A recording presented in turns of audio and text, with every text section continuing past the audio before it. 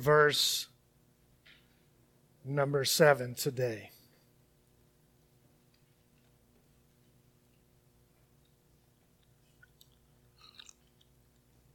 It says these words, Colossians chapter 4, verse 7. Tychicus will tell you all about my activities. He is a beloved brother, faithful minister, and fellow servant in the Lord. And I have sent him to you for this very purpose, that you may know how we are and that he may encourage your hearts. With him, Onesimus, our faithful and beloved brother, who is one of you. They will tell you of everything that has taken place here. Aristarchus, my fellow prisoner, greets you, and Mark, the cousin of Barnabas, concerning whom you have received instructions. If he comes to you, welcome him. And Jesus, who is called Justus. These are the only men of the circumcision among my fellow workers for the kingdom of God. They have been a comfort to me. Epaphras, who is one of you, a servant of Christ Jesus, greets you, always struggling on your behalf in his prayers, that you may stand mature and fully assured in all the will of God. For I bear him witness that he has worked hard for you, and those in Laodicea and Hierapolis. Luke, the beloved physician, greets you, as does Demas. Give my greetings to the brothers at Laodicea, and to Nympha, and the church, and her house. And this letter has been read among you, have it also read in the church of the Laodiceans. And see that you also read the letter from Laodicea. And say to Archippus, see that you fulfill the ministry that you have received in the Lord. I, Paul, write this greeting with my own hand. Remember my chains. Grace be with you. Amen. The word of the Lord this morning. You know, we've probably all seen an award show or presentation or whatever where the person who is receiving the award takes the time to express appreciation and gratitude toward those who've helped them along the way receive that award. It's always interesting to hear, to see the gratitude expressed for all of those who have helped this individual, those who took a chance and believed in that person.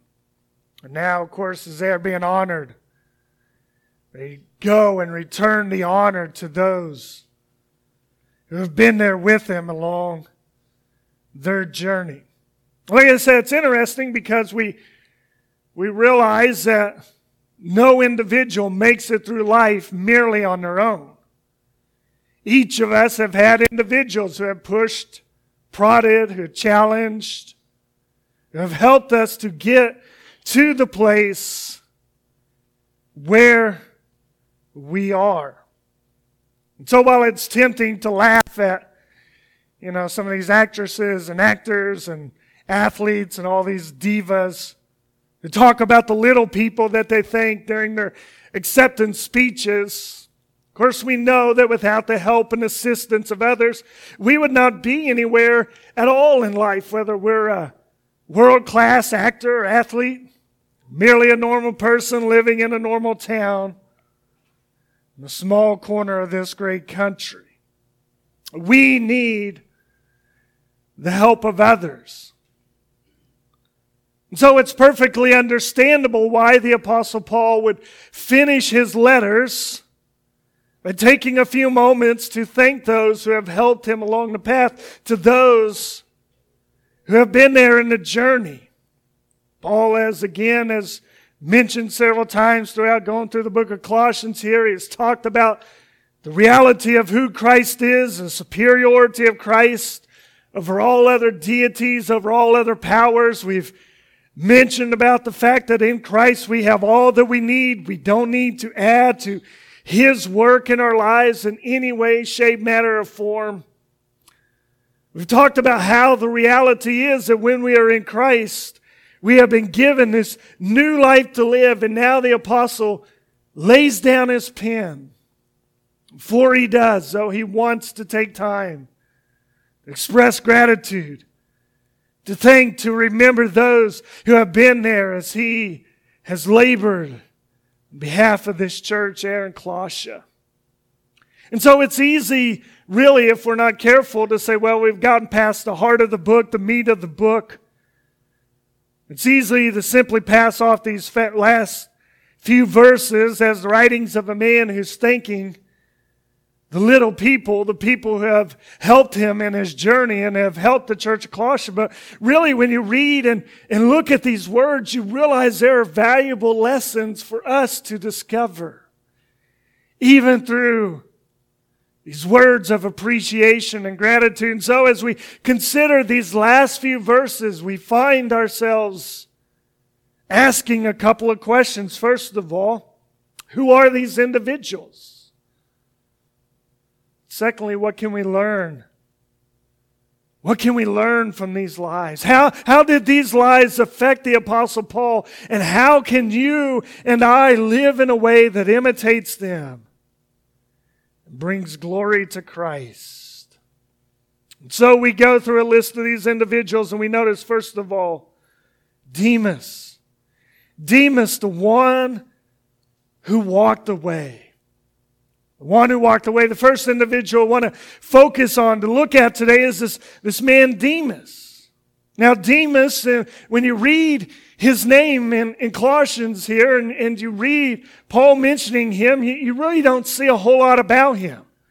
Verse 14 of chapter 4 tells us that Luke, the beloved physician, greets you, as does Demas.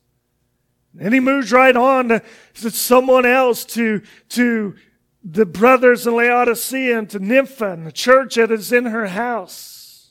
And so you read that and you think, okay, Demas greets you, so what?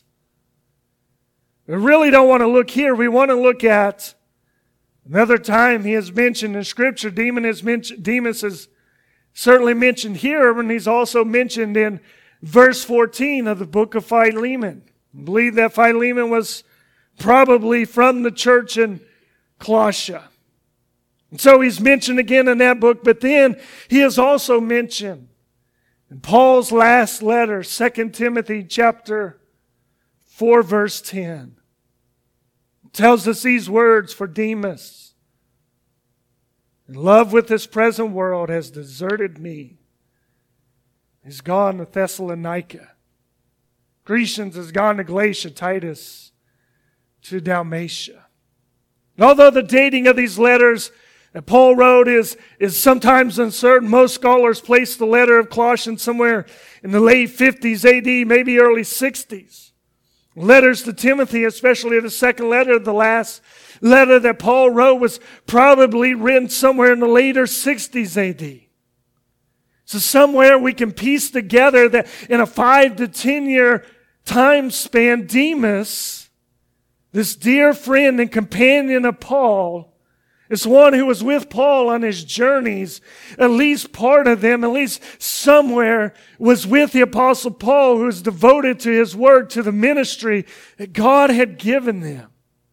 This man, Demas, his dear friend, decides it's no longer worth it to continue to serve the Apostle Paul, to serve with the Apostle Paul. He somewhere has decided between here and the writing of Colossians and the writing of Philemon to the writing of 2 Timothy, to Paul's last words that we had before he is executed. He has decided that there are things in this world that are more precious, that are more important than serving God.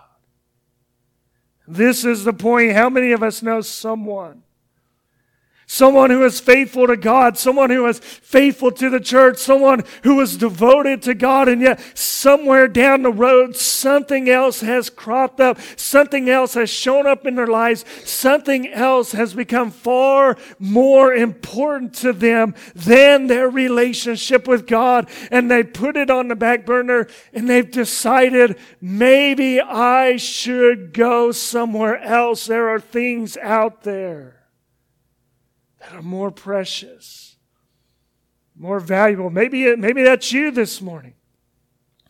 Maybe you're here this morning, but if you were to be honest in your heart, the things of this world are pulling at your heart. What is it? What is that desire? What is that tug? Is it the tug of just a little bit more money? I mean, I could really have a nice house. I could have a beach house. I could have something else if I would just get a little bit more money. Maybe it's a tug of a relationship you should not be involved in, and you think, maybe that person will provide what I need. What is that desire? What is that tug? Can I ask you an honest question? Do you really think that thing, that pursuit you are on will really be worth it in the end? These guys work so hard all year round, and last Sunday, it's a culmination of all their hard work as they're named Super Bowl champions. No, they're so excited and they're so glad. And yet you probably want to ask every single one of them that has won a Super Bowl or a World Series or an NBA championship or whatever it is. You want to ask them one day when they stand before God, was pursuing that really worth it? Man works and he labors and he sells his stock, and all of a sudden he's on Forbes' list of 400 richest men in the world, and he's number one. And you want to ask him when you stand before God on that day, is all those billions that you have pursued really worth it in the end? Jesus asked that very question in Mark chapter 8, didn't he? So what does it profit a man to gain the whole world and yet forfeit his soul? What can a man give in return for his soul? What are the things that you are pursuing, that you are desiring, that are taking you away from God, and you're saying, if only I will have this, then I know I will find what I want in life. Reality is, it will not provide what you want. There's only one thing that man needs, and that is a right relationship with God. And outside of that, nothing matters. And yes, it is nice to have things. And yes, I watched the football game last week. Yes, I'm from Kansas City, and I watched. Yes, it would be nice to have a home on the beach somewhere south where it's warm. And if you have one, please invite me to come down there today, because it's cold up here. But do these things ultimately matter in the end? You know that old song we sing there, hold to God's unchanging hand, says, covet not this world's vain riches. Why? Because they are so rapidly going to decay. Seek to gain the heavenly treasures, things that will never pass away. Paul in his greeting refers to Demas. Demas at this time is a dear friend, a faithful companion in ministry. Little did Demas know, or did Paul know, that in a few years, Demas would say, Paul, it's not worth it. I want to go chase after the things of this world. May it never be said of you and I, we were the one who walked away. Paul refers to Demas, the one who walked away, but the good news is Paul also mentions, secondly, Mark. Mark, the one who came back. The one who came back. Notice again verse 10 here with me. Aristarchus, my fellow prisoner, greets you. Mark, the cousin of Barnabas, concerning whom you have received instructions. If he comes to you, welcome him. All right, we know the name Mark, obviously. He authored the second book of the New Testament. Obviously, it bears his name. Paul identifies him as a cousin of Barnabas. And perhaps you might recall that Paul and Barnabas had a relationship. A close relationship. They worked closely together, but this working relationship, this close relationship actually became fractured and soured. And the reason it did is because of an individual named Mark. You see, in Acts chapter 13, Paul and Barnabas were sent out from the church in Antioch as the first missionaries. We know that one of their companions on their trip was Mark. And they went out and they began to take their journeys. And in Acts chapter 15, we read of what happens to Mark. Acts 15 verse 37, now Barnabas wanted to take with him John called Mark. Okay, this is on a second journey, but Paul thought best not to take with him one who had withdrawn from them in Pamphylia and had not gone with them to the work. And there arose such a sharp disagreement so that they, Paul and Barnabas, separated from each other. Barnabas took Mark with him and he sailed away to Cyprus, but Paul chose Silas and departed, having been commended by the brothers to the grace of God. So just to sum it up, Paul and Barnabas are spreading the gospel, and Mark, for whatever reason, their homesickness or unable to withstand the hardships that were coming on the journeys that they were going on, decided that he would be better to leave, to go back home. And that upset the Apostle Paul. He didn't want anything to do with Mark. He didn't think Mark was capable of going on these journeys and being a part of the ministry that God had called the Apostle Paul to. And he's so upset over what Mark had done that when Barnabas suggests, hey, we should bring him, Paul and Barnabas wind up fracturing their relationship over the fact that Barnabas wanted to bring Mark, and Paul said, no. We can't bring a guy. We can't take someone with us who might turn around and want to go home. When Mary went to Kenya 2015 for the first time, of course, went with Dave Dowling. Many of you know him or whatever, but one of the rules he had on his mission trip is that they were not allowed to use their phones. And I can understand why. He took a lot of teenagers, a lot of kids, and it's kind of hard to get a kid from Kenya back to the United States. You just can't, run down to a bus depot and drop them off.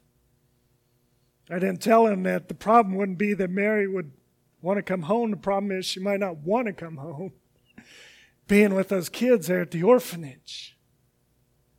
You see, whatever happened here, we don't know. We obviously know that Mark didn't get on his iPhone and FaceTime his mama or call him or whatever, but something happened, and Paul said, there's no way I can take this guy. He's not going to be an asset.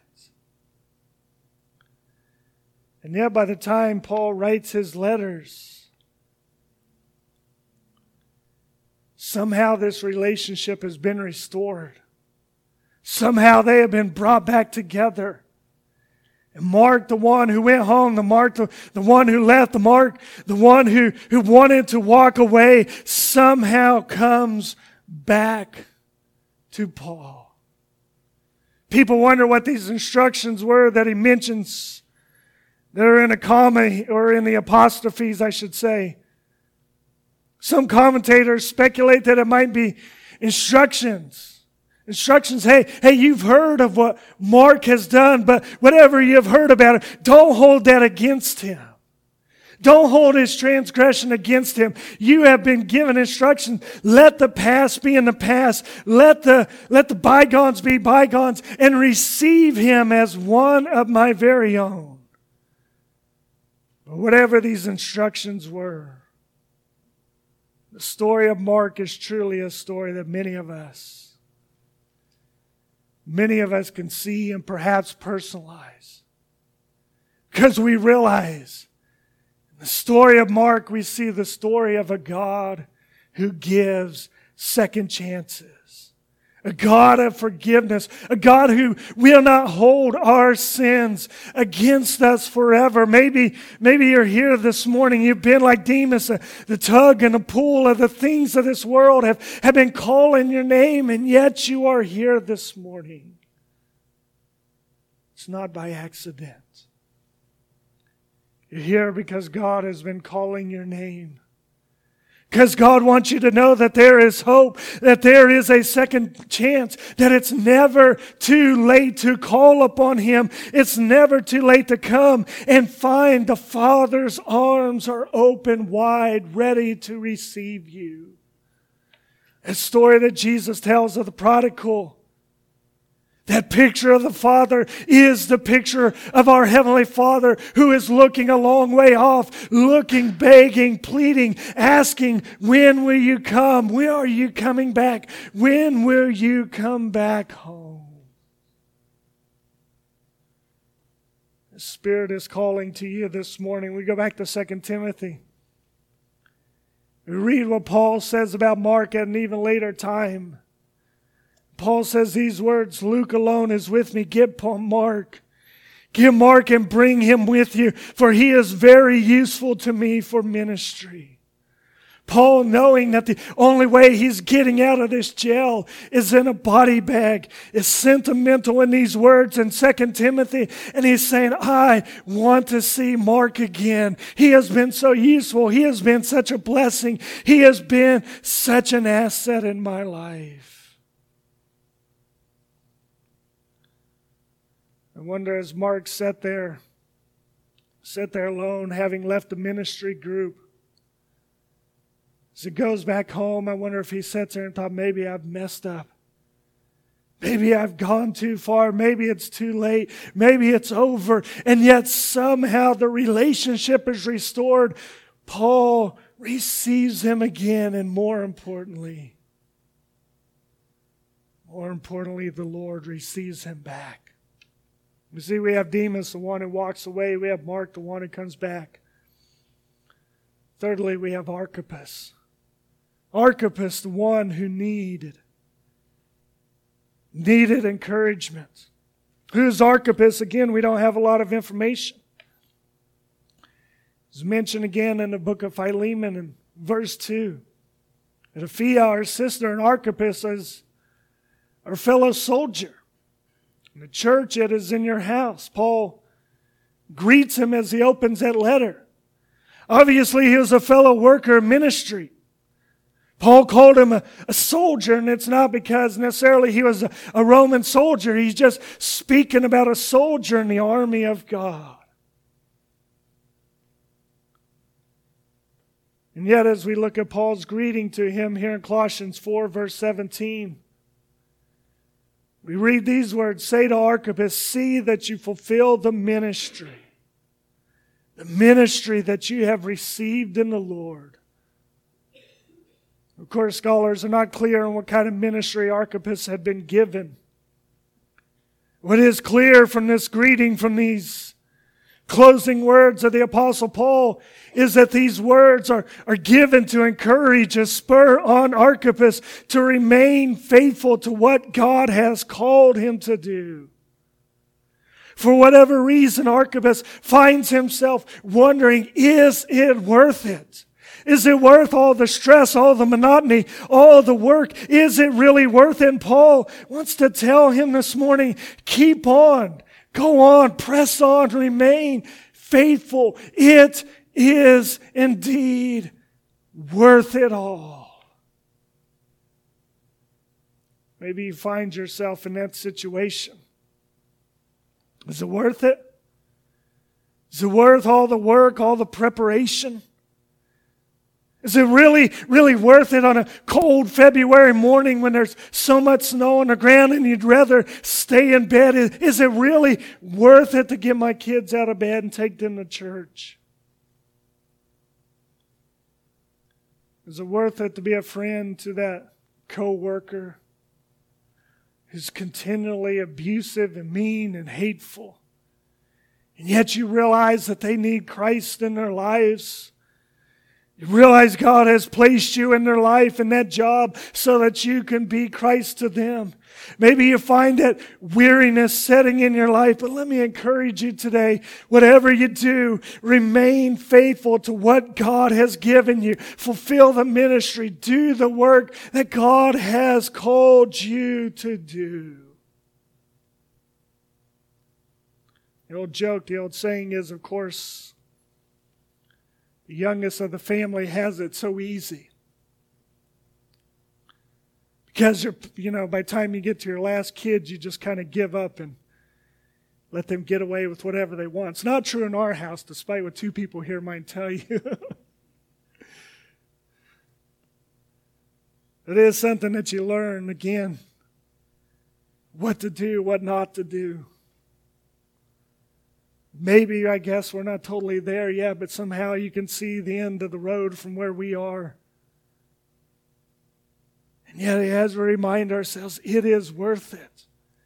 We must keep on keeping on. We must press on. We must remain faithful to living Christ in front of them, to bringing him to church, to telling him about Jesus. Paul says in Galatians chapter 6, let us not grow weary of doing good, for in due season we will reap if we do not give up. So then, as we have opportunity, let us do good to everyone, and especially to those who are of the household of faith. Let us do good. Let us continue to do good. Let us continue to press on. Hebrews chapter 10 tells us, let us continue how to stir up one another to love and good works, not neglecting to meet together as is the habit of some, but encouraging one another, and all the more as you see the day drawing near. As Jim said, we are getting close to that time. Temptation to give up, to quit, to walk away is so strong, but if we will just hold on a little bit longer. The story is told of William Wilberforce, who was discouraged one night in the early 1790s. He tried so hard to defeat the slave trade battle in England. Tired and frustrated, Wilberforce grabbed his Bible. He began to leaf through, and a small piece of paper fell out. Fell to the ground. It was a letter written by John Wesley shortly before his death. Wilberforce read it again, unless the divine power, John Wesley said to him, has raised you up. I see not how you can go through your glorious enterprise, opposing the abominable practice of slavery, which is the scandal of religion, of England, and of human nature. Again, Wesley says, unless God has raised you up for this very thing, you will be worn out by the opposition of men and devils. But then John Wesley said, but if God be for you, who can be against you? Are all of them stronger together than God? Oh, be not weary of well-doing. Go on in the name of God and in the power of His might. Wilberforce pressed on, and slavery was abolished in England, eventually in America. Wilberforce died and was buried in Westminster Abbey, one of the great heroes in all of England. Why? Because he kept on. He kept on pressing on. And this morning I want to encourage you and just challenge you again. Yes, it's going to be cold tomorrow. Get up and press on. Keep on keeping on. Keep on moving. Keep on doing what God has called you to do. Demas walked away. Mark came back. Archippus was the one who needed encouragement. Finally, we have the ones who remain faithful. The ones who remain faithful. Perhaps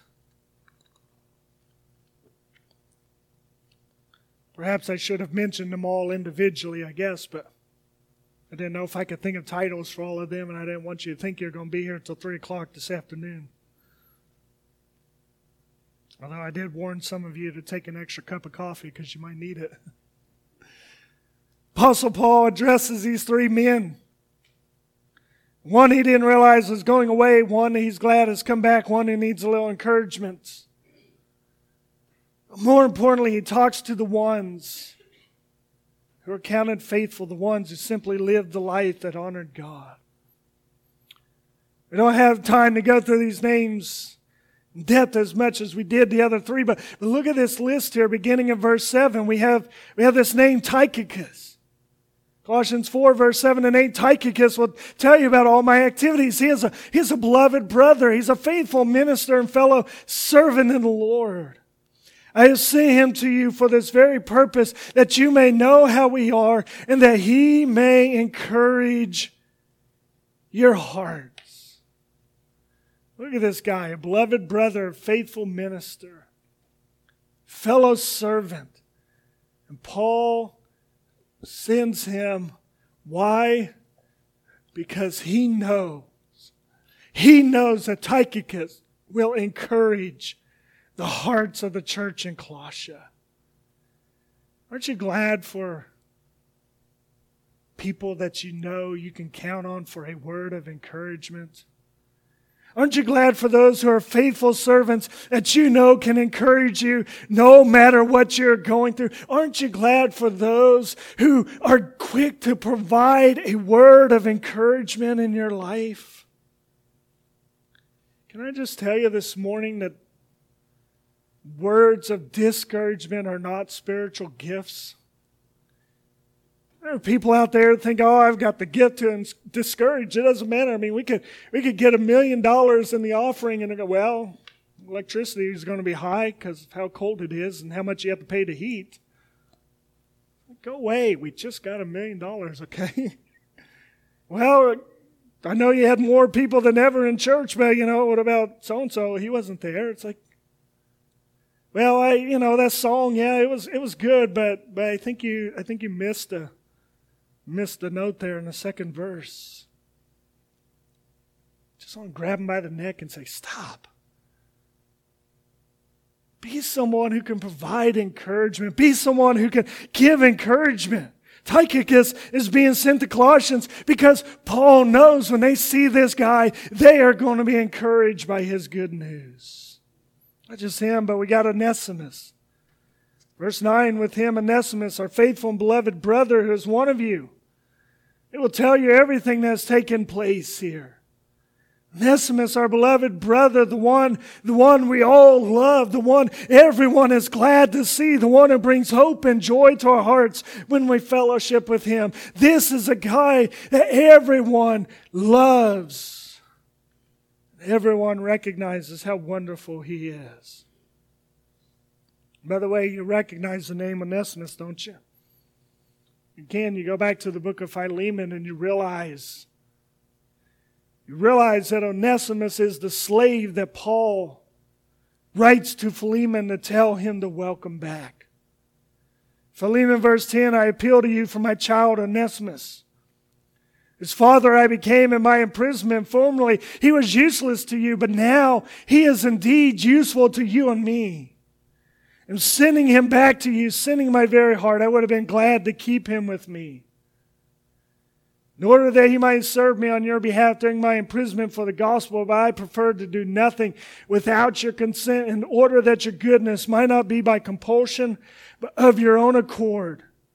For this perhaps is why he has parted from you for a while, so that you may have him back forever, no longer as a bondservant, but more than a bondservant, as a beloved brother, especially to me, how much more to you, both in the flesh and then the Lord. You see Onesimus. Onesimus was a slave who'd ran away from Philemon, who was a member of this church. And yet somehow he had met up with the Apostle Paul, and somehow the connection had been made. And now Paul sends him back to Philemon, and he says, you don't welcome him back as a common slave. You welcome him back as a brother in the Lord. In fact, many scholars believe that maybe Onesimus was a leader, an elder in the church here in Colossia. That's why Paul writes again in chapter 3 that in Christ there's no Greek or Jew, there's no circumcised or uncircumcised, there's no barbarian, Scythian, slave free, but Christ is all and in all. It's amazing what God had done in the life of Onesimus, and now here he is, a beloved brother, welcome in the church. God was working in and through his life, and everyone realized what a blessing this man was. Aristarchus marked Jesus, who's called Justus. Notice what we're told about these guys in verse 11.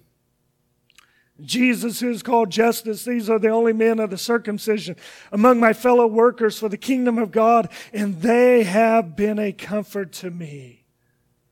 These men are Jews, the only Jews that are traveling with him. Paul is traveling with a bunch of Gentiles at this time. But yet these men, these Jewish men, notice what Paul says to them. They have been a comfort. Comfort to me. Provided refreshment and comfort to my heart and my soul. This is what we should be as a church, providing comfort to each other. Letting each other know that we got you. We got your back. We are there for you. We are going to be with you no matter what it is that you're facing. Paul says, I am glad to have these men in my life because they provide great comforts. Again, if you read 2 Corinthians, you realize Paul did not exactly have it easy. And then there's Epaphras, verse 12. Epaphras, who is one of you, a servant of Christ Jesus, greets you, always struggling on your behalf in his prayers, that you may stand mature and fully assured in the work of God. For I bear him witness that he has worked hard for you and for those in Laodicea and in Hierapolis. Epaphras prays diligently. Paul mentions in chapter 1, he wants this church to be mature and complete in Christ. He wants the church to be fully assured in all of the will of God. And he does this through encouraging them and teaching them and writing this letter. But he also does it because Epaphras is wrestling with God in prayer for them. Epaphras wrestled in prayer for the Colossians. His commission was to represent them to Paul and assist him in any way that he could. And as he fulfilled that commission, he carried a deep concern for the church that had been established. And that concern became intercessory prayer. Specifically, he prayed for their maturity, their assurance in the will of God. His prayer recalls Paul's prayer in chapter 1, verses 9 through 11. But there is an additional element, that is full assurance. The term means to complete, to feel completely, and therefore may have come to mean to be convinced fully. Epaphras may have prayed for a complete understanding of the will of God. May I encourage you to pray for your brothers and sisters in this church that they would be filled with the knowledge of God's will in their life. That they would stand mature, fully assured of the goodness and mercy of God in their life. That they would stand there assured of what God is doing and how that God has begun a good work and is going to complete it. That's what Epaphras does. I don't know if the Colossian Church ever knew. But Paul knew. He said, I want you to know there's a guy here that's praying for you. Finally, we need to mention verse 15, Nympha. Nympha, give my greetings to the brothers of Laodicea. To Nympha and the church. in her house. Who is this lady Nympha? We don't know, but we know that the church, who did not have a building, a facility like we do. Churches there in the beginning met in houses. And they sit there and there's a group of believers and Paul is sitting there, or whoever founded the church is sitting there and thinking, hey, we probably should find a place to meet. Where should we get together? Nympha raised her hand and said, you guys can meet over at my place. Someone had to be willing to open the doors, provide hospitality. Nympha said, I will. Notice her hospitable spirit, willing to week after week welcome the individuals, day after day, however long it was, to welcome them and say, come and worship here. So what's my point in going through all of these? My point is what I have been emphasizing really since the beginning of the year when we picked this back up. This is what it means to live that new life. To become who God has called us to be. To truly live for the glory of God in our day-to-day actions and interactions with each other. And the challenge for us as a church, for the church in general, is this: will we become these individuals? Will we live this new life? It does not come on our own. It comes as you and I realize what Christ has done in our lives, and we desire to live the way that God has called us to live. Again, we go back to Colossians chapter 3, verse 1. If then you have been raised with Christ, seek the things that are above, where Christ is seated at the right hand of God. Set your mind on things that are above, not on things that are on earth. For you have died, and your life is hidden with Christ in God. And when Christ, who is your life, appears, then you also will appear with him in glory. You have been raised with Christ if you know him as Savior. And now you must live this way. You must become this individual. That's not what the world is about. The world is about me. Get what comes to me. Get what's best for me. Christ says, look not after your own interests, but after the interests of others. Seek to follow him. Seek to serve him. Seek to live for him. That means we must seek to live also for each other. And thank God that this church does this. Thank God that I know that there are people in the church who pray fervently. Every once in a while, some of you text me and say, hey, I want you to know I pray for you. What an encouragement and blessing it is. Thank God for those who show up week after week and are faithful to the ministry that God has called them to be. Maybe it's just to prepare coffee, or maybe it's here to sing or be in some other place and you come. Thank God for you. Thank God for the many things that happen I don't even know about. And I show up and I'm like, somebody did this. I'm so glad and I'm so grateful. It's easy for us to adopt this mindset of this world and see a person as someone that we can use or take advantage of to look after our own interests. Paul says, be different. Be different. Let's be different as a church. What do you say? I mean, we don't have to be weirdos, okay? I'm not saying that.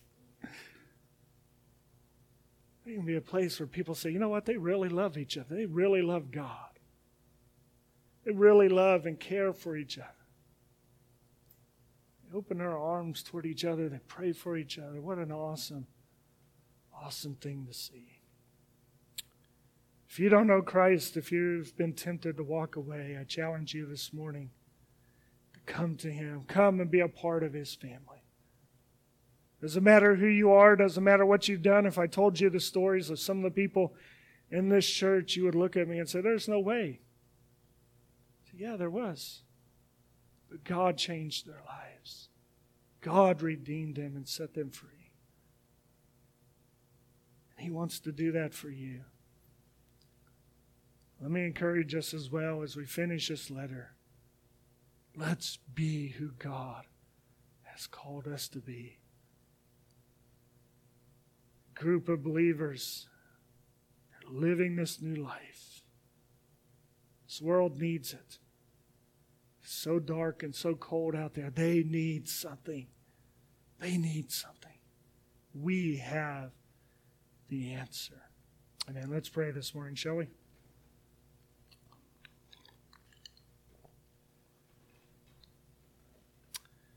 And Father, I come and I pray that we as a church would exhibit